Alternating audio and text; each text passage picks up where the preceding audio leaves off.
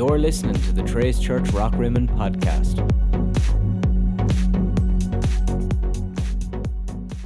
Awesome. Hey, well, good morning, Trace. How we doing this morning? Everybody feeling good? Good. Man, it's beautiful outside, is it not? You got -5 coming, but here we go. Here we go. Hey, before I introduce our guest speaker for the day, I just want to take a moment. Actually, before I even get to that, I want to celebrate something with you. Last Thursday evening, I had the opportunity to meet with many of the church leaders around our city, and we spent some time with our mayor, Mayor Suthers. And the mayor was talking about different ways that our churches can partner with him and different things that we could continue to do together, and how stronger we are when we come together for the sake of serving the city. And last fall, if you were here, we joined with something called COS I Love You, Cause I Love You. And we sent, I don't know how many people from here, but thousands of volunteers from around our city from different churches came together for the sake of representing the church, right? Because we're all one church. Yeah, Trace Church is a small gathering that we come together on Sunday, but we're a part of the bigger C Church. And so when we all come together, incredible things can happen. But I wanted to brag on you really quick, if I can. Out of all the things the mayor could have pointed to as a way to illustrate how churches are getting involved in the city, he actually talked about this little church called Trace who renovated a teacher's lounge for Mark Twain Elementary. And I want to say thank you. Yeah, go ahead, give yourself a round of applause. Thanks for being available. Thanks for serving. Thanks for helping us not just be a church in this city, but for this city. And so, that was just, I'm not going to lie, it was a proud moment for me. And I won't say whether or not I walked around and said, hey, we're better than you, because the mayor talked about us. He didn't talk about you, but he talked about us. No, I didn't do that.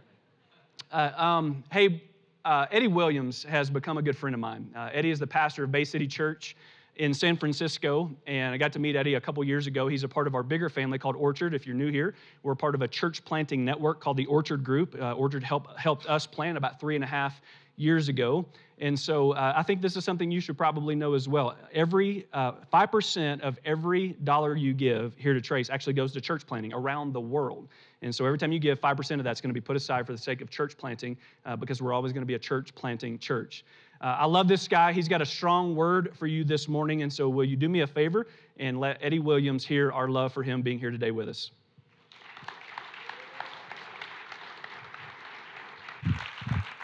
Well, hey, good morning.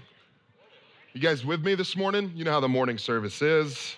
If you've been a little quiet, still some crust in the eyes, people still waking up. So I don't know what sort of mid-morning service you are, but I hope you guys are with me this morning. I'm honored to be with you guys. My name's Eddie. I'm the pastor at a church called Bay City in San Francisco, California. We're part of Orchard Group, just like you guys, and so just excited to be part of the family and see you guys, and you guys have welcomed me like that as well. So hey, let me pray for us. We'll get right into what God has for us. Does that sound good? All right. Lord Jesus, thank you so much for the opportunity to be with Trace. Lord God, it is an honor. It is a privilege. Would you send your spirit out before us, Lord God, so that way what you have from this word, from me, Lord God, would stick as long as it is from you, and anything that's just from me, Lord, would you just discard that?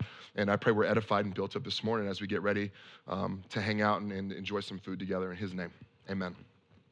Yeah, so like Pastor Aaron said, I played football for 5 years. I was drafted by the Washington Redskins and played a little bit for the Seahawks, but spent most of my time with the Cleveland Browns, and I'm very disappointed to see 0 Cleveland Browns jerseys here this morning. Very sad to see. I don't know, they're a really good team. I don't understand. If you watch football, you know they're not very good.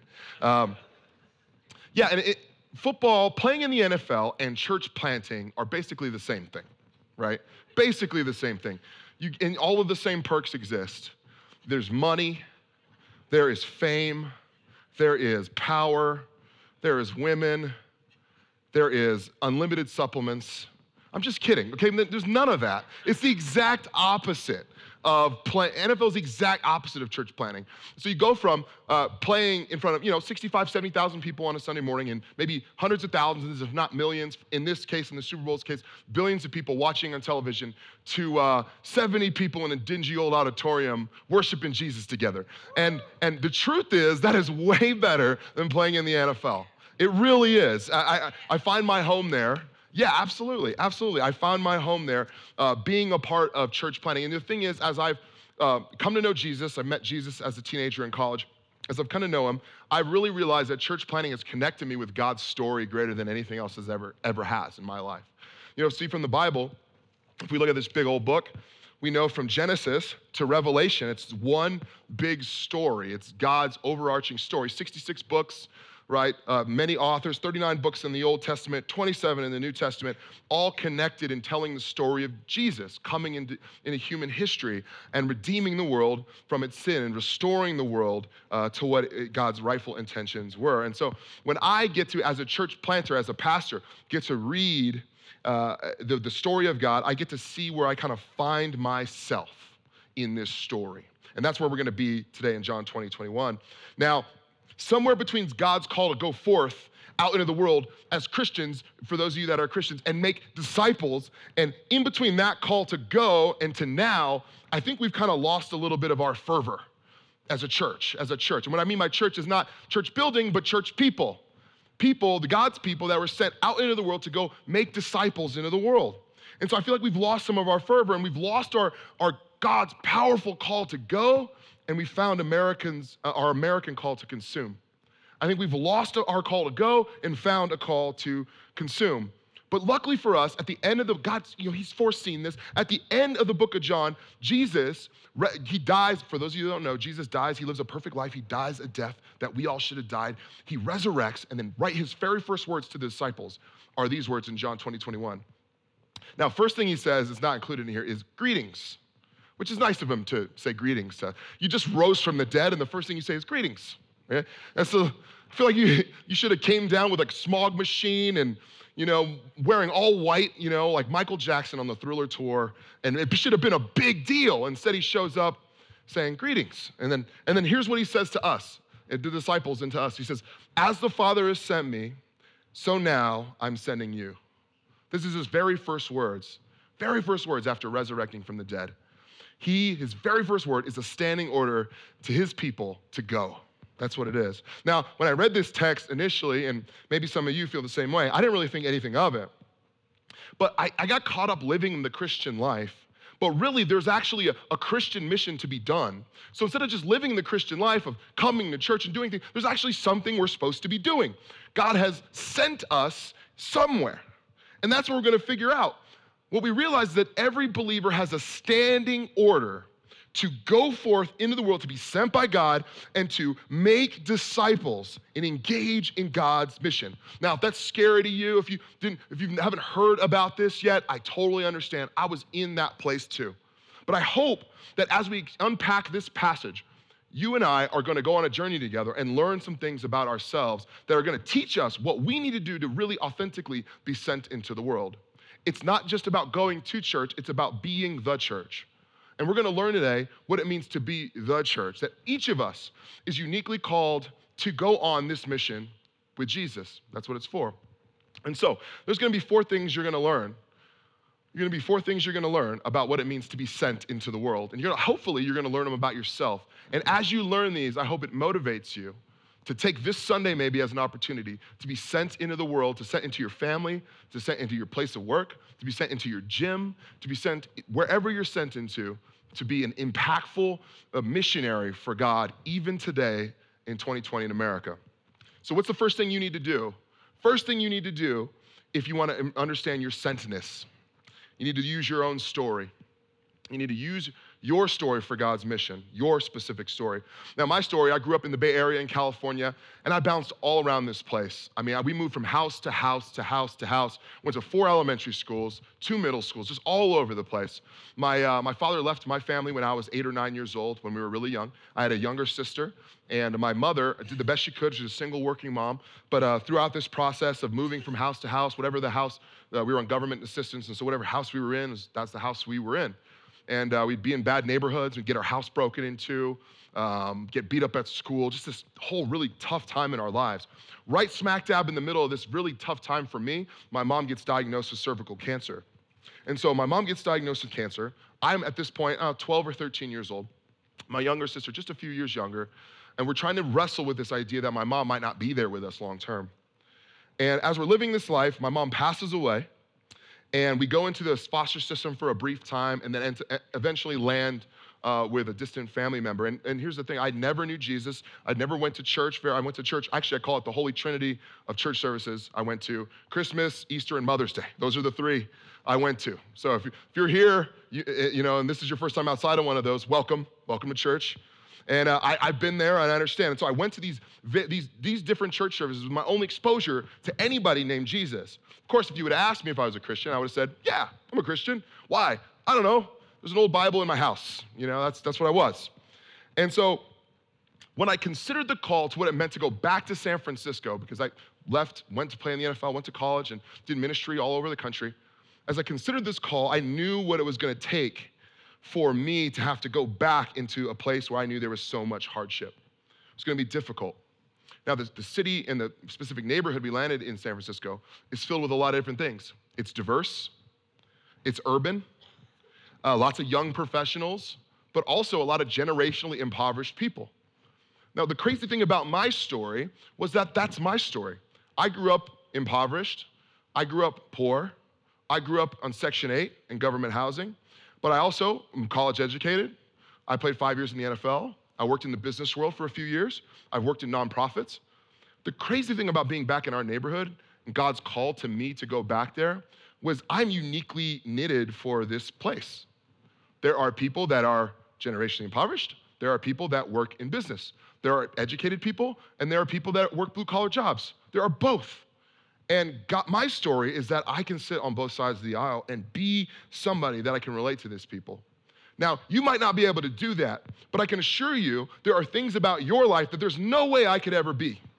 Amen? Right? You are uniquely knitted by God to do specific things that He's called you to do for your own specific life. Now, the trouble with this is that we all compare ourselves to each other. Go figure, right? And the main culprit of this is social media, is it not? Now, I love social media. Don't get mad at me, okay? I think social media is great, but it could also be used by Satan for destruction, okay? That's sarcasm. I'm just kidding. But actually, I guess I'm not kidding. It can be used for that. It's a dangerous thing. It's a tightrope to walk. Social media can be hard. But the really interesting thing about social media is it produces comparison, doesn't it? I always like to say, it's better to be the all-pro version of you, not the practice squad version of somebody else. But when we look at social media, we often compare ourselves to people and we think, man, I want to do or be what they are doing or being. Even some of you right now have looked on social media this morning and saw your friends in Bora Bora or Barcelona or somewhere else or at the Super Bowl living it up, and you know that it's going to be -5 tomorrow night and you're devastated, okay? And you're going to have to shovel snow and the whole deal. You're already going, man, I wish I was where they are. And then so you delete the app. I can't do this anymore. Social media is the devil. And then you reinstall it a couple days later because it's not the devil. Maybe it was just you and you're having a bad day. You understand what I'm talking about here. The problem with social media is it produces comparison. And comparison produces sameness.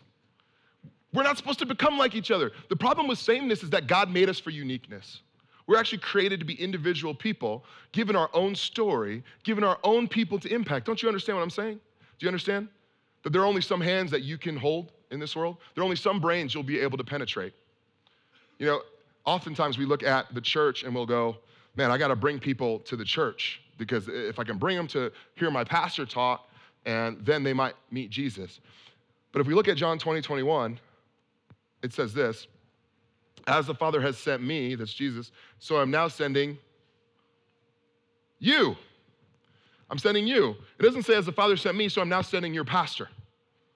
As the Father sent me, so I'm now sending insert YouTube preacher, insert small group leader.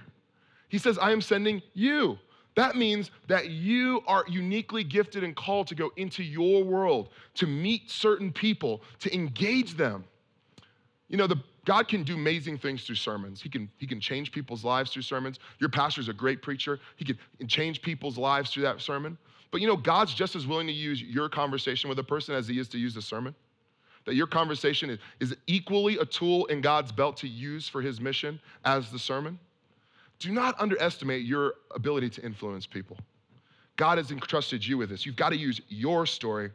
Now, as you know, Kobe Bryant just passed away, which I'm devastated. He's one of my favorite basketball players, my favorite basketball player growing up. But you know what's powerful about the outpouring after Kobe Bryant's death is just how impacted everybody was around him. And not just because Kobe was a great basketball player, because he was, and not just because he won a lot of championships, which he did. But every single person you hear talk on television about Kobe Bryant has a story about how Kobe Bryant impacted them.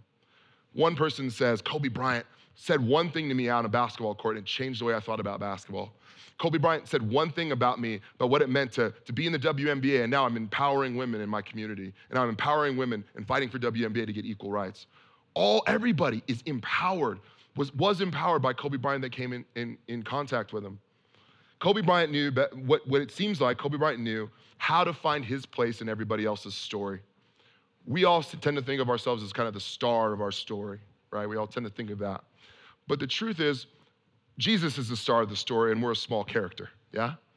But what does it look like for us to look like supporting characters in the lives of other people? And we go, how do I be the best supporting character for this person in this moment? And how do I be that best version? Maybe it's walking with them for years and years and years and laboring alongside them and helping them to know Jesus. Maybe it's opening the door for them at a coffee shop. Maybe it's saying hello to them at work and just telling them a joke to encourage them. Maybe it's that. What is that thing? You know, as a pastor, you tend to think you can help change all these people and you can do it. But the truth is, the best way to be a pastor, I think, and I'm young still, is to find my role in the lives of other people and just figure out what little kernel can I give that person to give them encouragement. Maybe it's for a long time, maybe it's for a short moment. I want to encourage you to find your role in the story of other people. How can you help impact them, whether it's for a moment or whether it's for a lifetime? So you've got to use your story if you want to embrace your sentness, but you also got to acknowledge your calling. In order to be sent, you've got to acknowledge that you yourself, yeah, that's right, I'm actually talking to all of you right now, are sent by God. Look at 2 Timothy, chapter 1, verse 8 and 9. It says this, "Therefore, do not be ashamed by the testimony about our Lord, nor of me, his prisoner." This is the Apostle Paul talking. "But share in suffering for the gospel by the power of God, who saved us and called us to a holy calling, not because of our works, but because of his own purpose and grace, which he gave us in Christ Jesus before the ages began." Paul says here that Jesus saved us and he called us to a holy calling. You're not just called by God, your calling is a holy one. Now, if you know what holy means to be set apart.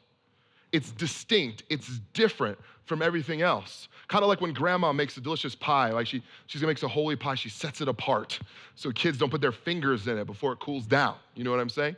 She's setting apart. You have a calling that has been set apart from God from everybody else's call. Your call is unique, and you have the power to fulfill that calling. And that's what we're talking about here. But if we're honest, many of us are unwilling to acknowledge that calling. Let's be honest. Some of us feel that call. Maybe we're a little skeptical. Was that really God saying that to me? Was God actually calling me into ministry? Or was I actually supposed to talk to that person at work? Or was I actually supposed to engage that person at the coffee shop? Was I supposed to go talk to that person in the hall? I don't know. I'm skeptical. Some of us are calling, maybe we're a little cynical towards our calling. You know what? I've heard God say things before and none of them have come true. This can't be right. I don't know if I can believe in God anymore, not in this level. I believe in God, I believe in Jesus maybe, but that calling, hearing from him, I just don't know. Maybe some of us are fearful. I know what God's saying, but man, what's that gonna cost me if I do it? Am I gonna have to, what about the friends and family I could lose? Man, what about the time and effort and energy or money that's gonna cost? Would I have to move, uproot my family to follow God's calling? Man, that's a lot. Some of us are skeptical, some of us are cynical, some of us are fearful. But some of us actually have just forgotten we're called in the first place.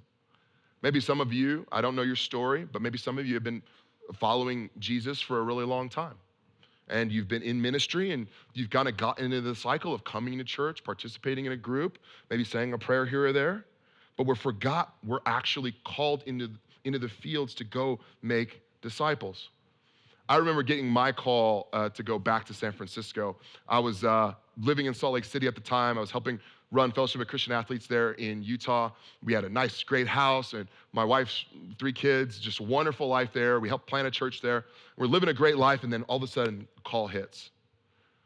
And I had to count the cost of what this might actually cost me. Man, relationships, family. I just convinced my brother-in-law to move there. I just convinced my best friend to move there. I just convinced another good friend to move there. How am I gonna tell them I have to leave 6 weeks after they get here? That conversation didn't go well, by the way. But we did. We ended up feeling like, you know what, at the end of the day, we feel like we'd be telling God no if we don't go. God's call on our lives is so palpable that we felt like we'd be telling him no. Is acknowledging your call hard? Yeah, it's hard. That's okay. It is hard. For me, when I was acknowledging my calling, I knew that, like I told you, I was going back to a place that was, if I'm honest, held tremendous amount of pain for me, going back to San Francisco. I had very little family there. I had very little family in the Bay Area, even though I'm from there. If I went back and planted a church there, I was gonna have to face so many hard realities that living abroad, I've been able to ignore, quite honestly, or put on the back burner, knowing that there's no Thanksgiving dinners waiting for me when I went back. I would have to fully embrace the difficulties of my childhood if I went back to San Francisco. But as I've seen over the last few years, being a part of a great church and trying to build a place that can create community in San Francisco, I get to, by God's grace, share in the suffering for the gospel by the power of God. That's what I've gotten the opportunity to do living there. You know, it's also easy to avoid our calling by kind of getting lost in the nuances of the Christian walk. In San Francisco, I call this spiritual intellectualism. We have a lot of smart people in San Francisco, at least they think they're smart. I like to say educated beyond their intelligence, right? They're smart, and so what they'll do is as they embrace Christianity, they'll sit and they'll discuss the nuances of Christianity about fasting and prayer, and it's good to do that, but they get so lost in the details and the minutia that they actually don't do anything. We forget we're on mission.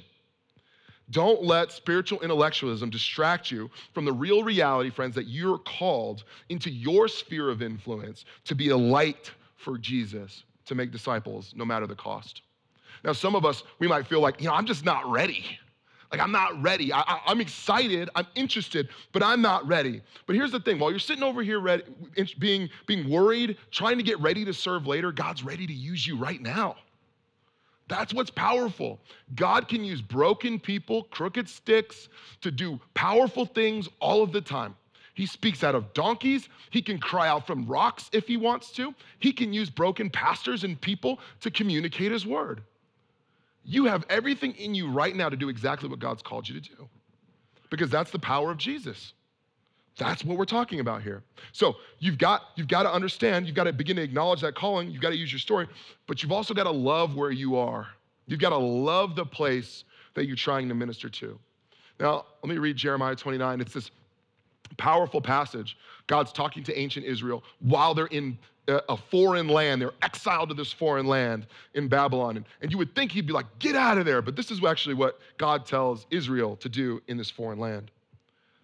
Build houses, live in them, plant gardens, eat their produce, take wives, have sons and daughters, take wives for your sons and give your daughters in marriage, that they may bear sons and daughters, multiply there and do not decrease.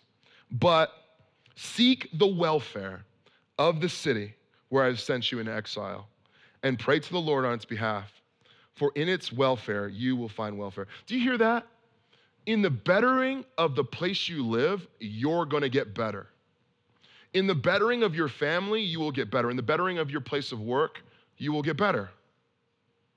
We often think of ourselves as individual, isolated spheres that have the other things outside of us have no bearing on us. Not so. As Colorado Springs gets better, you get better. That's what God says here.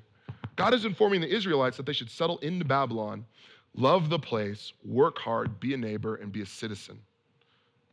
Now, for me, in San Francisco, it's a place of tremendous beauty, but it's not without its hardships. There are lots of struggles here. Lots of struggles here. In fact, it's a place, I don't know if you know the history of San Francisco at all, or the Bay Area in general, but the gold rush began there. And in the 1800s, miners would come from all over the country by train, and they would dig for gold. They would try to buy deeds for land, and they would dig, sometimes illegally, and they would jump in people's yards. It's called claim jumping. They would jump in someone's yard, and they would pick away for gold. I guess that's how you would do it. I mean, are there any gold diggers in here? No? I don't know how to do that, right? They're digging for gold. And what do they do when they get the gold? They go back. Once they get enough gold, they go back. You know, San Francisco's ethos is very much the same. except instead of digging for gold, we dig for silicon. People come into the Bay Area, they look for the newest, latest startup, they figure out how they can IPO, they get wealthy, they realize San Francisco is not a place for them, and then they move. It's a hard place. It's a hard place to make relationships, particularly for someone who has a family. I want to build relationships with people. The average person stays in San Francisco 1.6 years. 4% of people go to church on a Sunday morning in San Francisco. 4%. There are literally more people in line waiting for brunch on a Sunday morning than there are in a church building. Now, brunch is good, but I'm not waiting in line more than 20 minutes. These people wait in line for hours because Yelp told them to. It's ridiculous. But instead of doing that, instead of going to church, they do that. San Francisco has the least amount of children out of any major city in the United States. And there are more dogs than kids in San Francisco. Yeah, more poodles and golden doodles. I've seen so many golden doodles. They didn't even exist like 5 years ago. Now there's thousands of them, okay? Now, I've preached at churches where they bring dogs in as well, and I don't see any dogs here, so thank you. I went to that church and I told them, all dogs go to heaven. You don't have to bring your dog in here. They'll be just fine. 116,000 children in San Francisco and 130,000 dogs. That's crazy. It's a tough place to live, but despite its struggles, it's home. It's very hard to minister to a place and a people you don't love. And I'd say that to you. God's called you to be a missionary, but are you a reluctant one? You're like, okay, God, fine. Okay, I'll talk to him. I don't want to do this, but fine. It's much easier to minister to a place that you love. And so I pray for you to gain a love for your city, for your family, maybe your in-law family, whatever family you've married into, for your place of work, your gym, your school, that you grow to love a place and to be connected with it so that as it gets better, you get better. God calls you to love your neighbor as yourself, but the catch is he also calls us to love our enemies as ourselves. Now that's tough, but what that tells us is that love is not a feeling, it's a command. Love is God's commanding us to love. And sometimes people aren't easy to love, right? They're difficult. Have you met any people? They're hard. People are difficult. And you should know because you're one of them. But the great thing is that Jesus loves us and we're hard to love. And as we model Jesus, we'll love people that are hard to love. The next thing, the last thing we can do to embrace our sentness is to embrace our sentness for God's mission. That's the last thing we can do to understand what it means to be sent. Matthew 28, this is God's big call to people. He says this, go therefore, and make disciples of many nations, baptizing them in the name of the Father, the Son, and of the Holy Spirit. This is a powerful call. I used to think that call was for everybody but me. That's for spiritual people, like the Pope and missionaries, other people. But actually, this is the standing order for all people who claim to know Jesus. This is it. Now, I know sometimes we think our faith is all about a personal relationship with Jesus. And yes, our faith does include a personal relationship, but it also includes a personal call to action. And that this is the call to action. When I was a rookie in the NFL, I remember getting to Washington, D.C. to play football for the Redskins. I was a little wet behind the ears, as a rookie, like most are. And I spent my entire life getting ready for that moment, for that first training camp. I'd been in Pop Warner football and high school football and college football, countless training camps, countless training centers, weekend camps, grueling early morning workouts. I had spent thousands upon thousands upon thousands of hours getting ready for this exact moment. But you know what happened? I got there and I was like a deer in the headlights. I didn't know how to act. It was very difficult for me to adjust. It was hard.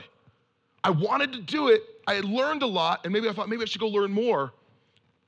People could see it all over my face. One time, the head coach comes up to me, and he says, Eddie, can I ask you a question? Of course. What am I going to say no to the head coach? He says, do you like it here? Whoa. That question changed my life. Do I like it here? He could see it all over my face. I'd spent all this time building up this potential, this strength and power and knowledge to get ready to go play a sport that when I got there, I couldn't even utilize all the energy I created. I had all this potential energy and I had not yet turned it into kinetic energy. I had all this potential, no kinetic. And that's where I was at. Many of us have spent so many countless hours, Bible studies, Facebook groups, prayer groups, small groups, greeting, serving in kids ministry, watching sermons online, talking to people about God, discussing the nuances, sitting underneath sermons, counseling. You've done all this and you've built up so much potential as a Christian. It's time to turn that potential energy into kinetic energy. Once I realized playing that I just needed to let it rip, I just needed to go out there and enjoy the process of what it meant to be a football player, that's when I was able to embrace it. So I have a question for you. Do you like it here? Do you like it at Trace? Do you like your city? Do you like being a part of the family of God? Do you enjoy being a child of Jesus, if you call yourself one? Do you enjoy any of these things? Because if you do, it's time to turn that potential and make it kinetic. There are people, there are hands that you can hold, there are minds you can pierce that are out there for you, uniquely knitted. God's literally put Easter eggs out there for each of you to go find your story, to embrace other people, and to help them learn about who God is. What are you waiting on? It's time to let it rip. It's time to let it go. And if you do that, you're gonna be free to minister to your coworkers, your friends, your gym, and you're not gonna be afraid. You're not gonna be cynical. You're not gonna be fearful. You're not gonna be skeptical because you're embracing all of the work and power that you've put in. It's powerful. Ultimately, though, it's one thing to just go be sent, but the most important thing for us really is to understand why we're sent. The reason why we're sent is because there was somebody that was sent first. You see, Jesus Christ came into the world, into human history, as a humble peasant, no fervor, no stature. The Bible says no one would have looked upon him and seen any glory. They wouldn't have seen that when he came into the world, and yet he comes and he lives a perfect life. So perfect, in fact, that flawed human beings look at him and say, nah, he's lying, let's kill him. And that's what happens. Human beings kill Jesus. And before Jesus died, Jesus said, hey, the world that you live in is not the way it's supposed to be. There is brokenness, there is death, there is loss, there's all this hard stuff happening. You guys all feel that, right? You understand the world's not the way it's supposed to be. Jesus said that. He's like, this isn't how it's supposed to be. And as a result, people killed Jesus. And Jesus Christ laid in a tomb for 3 days. And as he was laying there, the disciples, they wallowed, they were upset. And then Jesus Christ comes back. And you know what Jesus' message was? Hey, the world that you live in is not the way it's supposed to be. I have a plan to fix the world. And all you have to do is love me the way I've loved you through my death, take my perfect identity upon yourself, and be free. And I want you to go out into the world and tell people what I've done for you. If you understand why you're sent, you'll understand why it's important for you to go now. I think it's time for all of us to look back at our lives, look back down the corridor of time and go, have I been a sent person? And if I haven't, why? And if I haven't, do I really understand why I was sent in the first place? That there was a loving God who loved me beyond measure, who laid his life down for me. And as I understand that, my motives are pure to go out and to tell other people about it. When you embrace your sentness, you are most in sync with the way God created you to be. Do you understand that? When you embrace your sentness, you are most in sync with the way God created you to be. If you aren't sent as someone who calls himself Jesus, then you are missing a fundamental purpose of who you are and who you've been created to be and what you're created to do. I want that for you this morning. I want you to embrace it because here's the thing. Maybe you find yourself joyous and happy and content right now. The immeasurable joy and happiness that awaits you when you're in sync with who God's created you is beyond measure, not just for this life, but in for the next one. Let's pray. God, it's such a wonderful privilege to open up your word before great people here at Trace, Lord. I pray for motivation. I pray for kindness on them, Lord. Would you be kind to them? Would you be gracious to them? Would you fill up their cups, Lord God? Would you pour into them? Some of us are here, we're just figuring this whole thing out. We don't know much about Jesus. Would you give them an extra measure of grace this morning? Would you point them in the right direction? There are people in this room right now that you've called to talk to those people. Would you fill them with the courage that you had on the cross so that they might do that? And Lord Jesus, as we gather to go watch football tonight or maybe commercials, Lord God, wherever it is you have for us, would we be missional? Would we invite people into that? And will we live as a family amongst your people together? We love you. We give you all of our thanks. In his name, amen. Help me in showing Eddie our appreciation for sharing with us today from God's Word.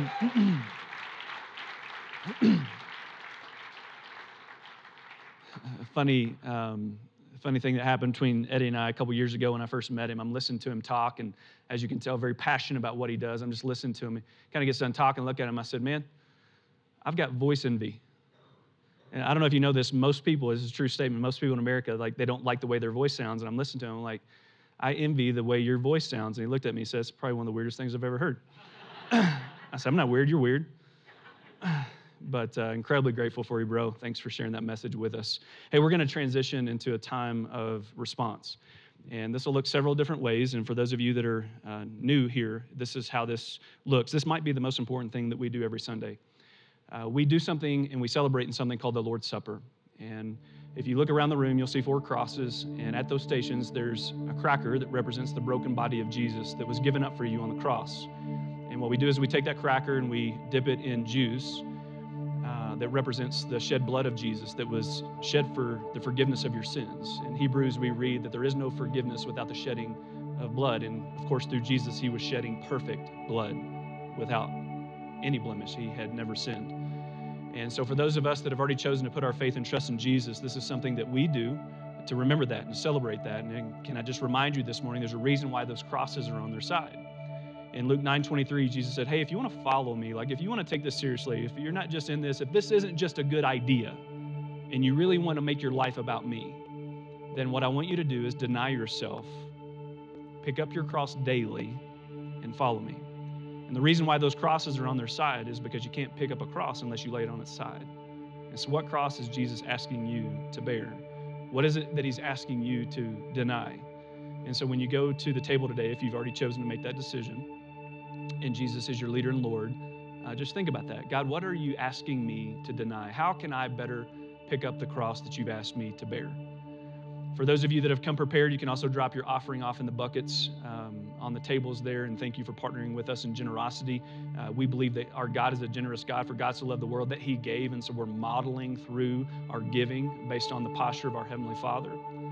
This is also an opportunity if you want to go in the back and you're just carrying something, man, we get it, man. The stories that some of you guys are walking through those doors with every Sunday, like that's too heavy for one person to carry. And I hope you know that your Heavenly Father wants to carry that with you, but so do we. And the best way that we can do that is through the power of prayer. And so if you go back to those tables, you can write out a prayer request, and we've got a whole team of people that are going to be praying for you this week. So I'm going to do that right now. I'm going to pray, and then I'll encourage you just to respond however that God is leading you. Let me do that right now. Father, this is a moment that we set aside because we've sang some songs, we've listened to a sermon, and maybe you want to speak to us specifically about something that we've already heard, or maybe you just want to get our attention on something that is entirely different. And God, we just want to give you that space right now to do what only you can do, Father. We know you're in the business of transforming lives, and so God, we invite that transformational power in this place right now. And so Lord, would you move? And may we have a posture to listen. We pray this in Christ's name. Amen. Feel free to respond.